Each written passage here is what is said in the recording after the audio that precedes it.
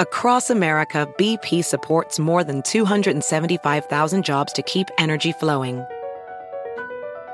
Jobs like updating turbines at one of our Indiana wind farms and producing more oil and gas with fewer operational emissions in the Gulf of Mexico. It's and, not or. See what doing both means for energy nationwide at bp.com/investing in America. Reese's Peanut Butter Cups are the greatest, but let me play devil's advocate here. Let's see. So, no, that's a good thing. That's definitely not a problem. Reese's, you did it. You stumped this charming devil.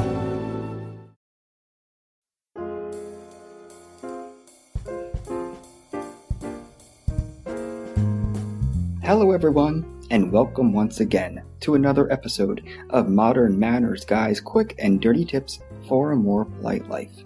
There is a new fitness craze gaining popularity centered around working out as a team while talking together and making business deals. Yep, you heard me. This workout involves business. It's called sweat working. Sweat plus networking. Get it? And it's where clients, colleagues, and coworkers can network while they work up a sweat. And if you think Nutrition Diva and Get Fit Guy are the only ones that support sweat working over the standard ho-hum practice of networking, you're mistaken.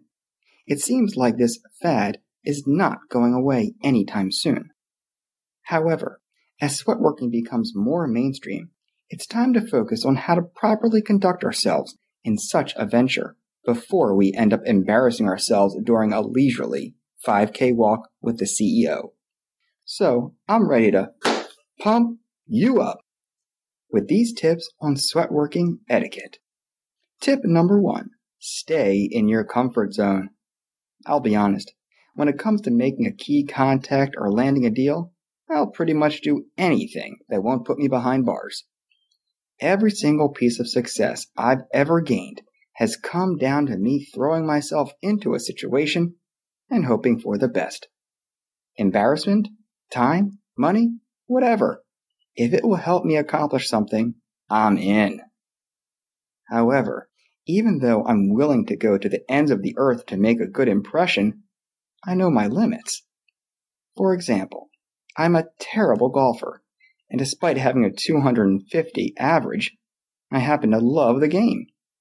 I just go along at the pace of the people I'm with, enjoying the conversation and a good time on the links. But see how I stated very openly how bad I am? I'm not pretending. I wasn't hiding it. And I would never give the impression that I was even remotely half decent. So when a colleague invited me to play in a charity tournament, I sadly had to decline. I mean, I'm all about putting myself out there, but even I know my limits.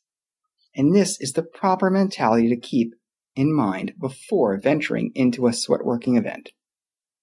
Sweat working isn't just about working out while you discuss business. You have to be able to do the workout and keep the conversation going.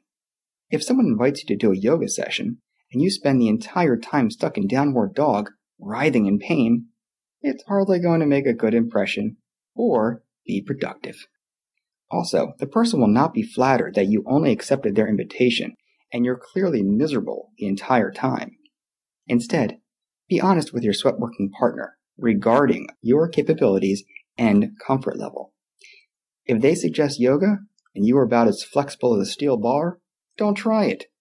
Instead, counter with another solution that fits your fitness level. Bring up multiple ideas, saying, "Actually, I've heard this great spin class where we can sit side by side. It's very casual and everyone seems to love it." This way, you're not just sitting against a wall in embarrassment because your Warrior 3 pose made you vomit.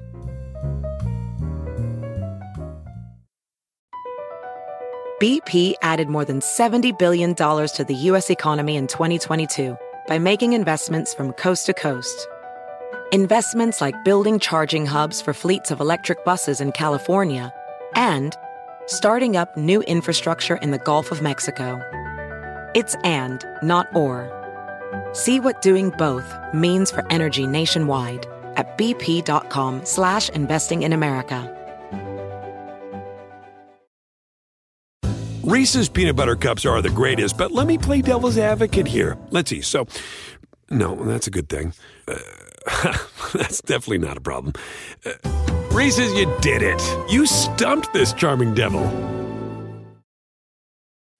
Pulling up to Mickey D's just for drinks? Oh yeah, that's me.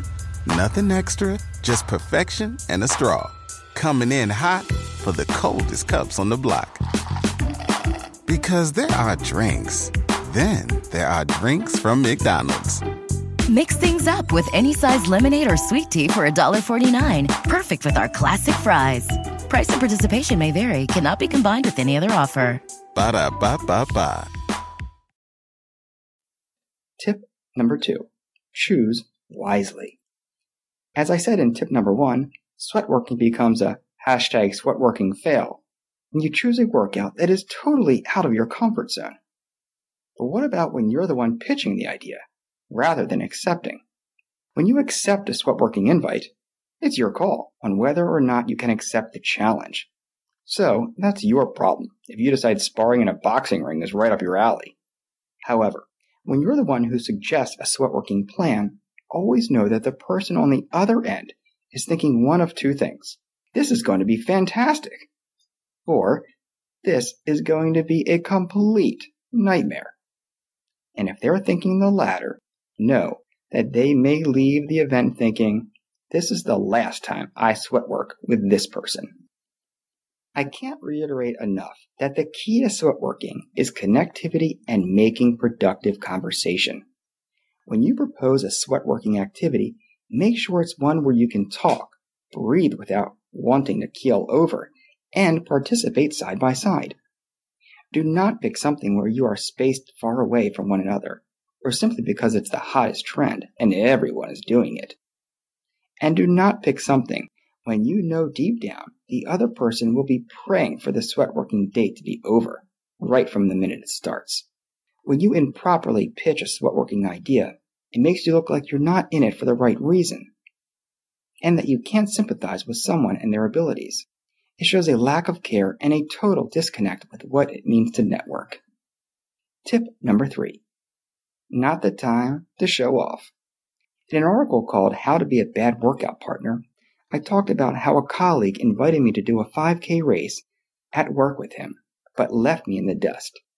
He and I are friends, and as much as I hate running, I figured it would be a fun hangout and get a workout in at the same time.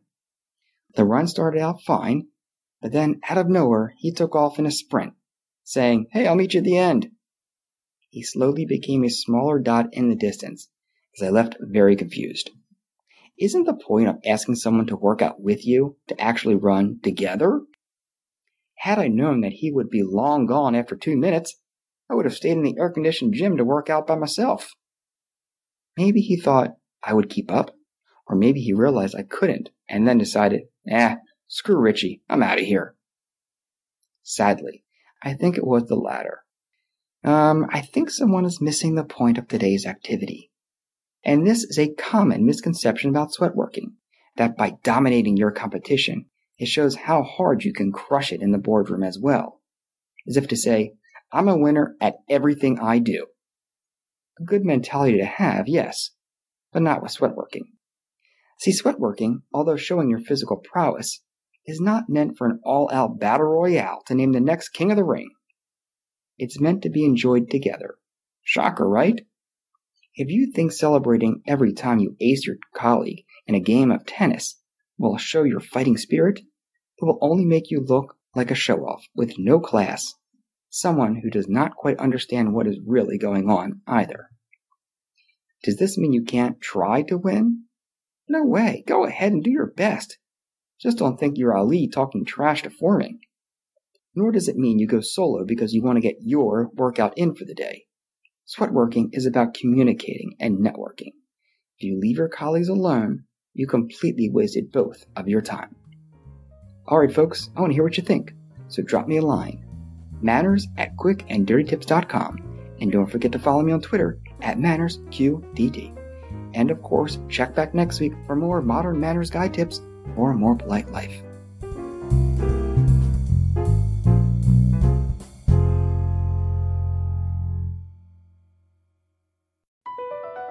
Across America, BP supports more than 275,000 jobs to keep energy flowing. Jobs like updating turbines at one of our Indiana wind farms and producing more oil and gas with fewer operational emissions in the Gulf of Mexico. It's and, not or. See what doing both means for energy nationwide at bp.com/investing in America. Reese's peanut butter cups are the greatest, but let me play devil's advocate here. Let's see. So, no, that's a good thing. That's definitely not a problem. Reese's, you did it. You stumped this charming devil.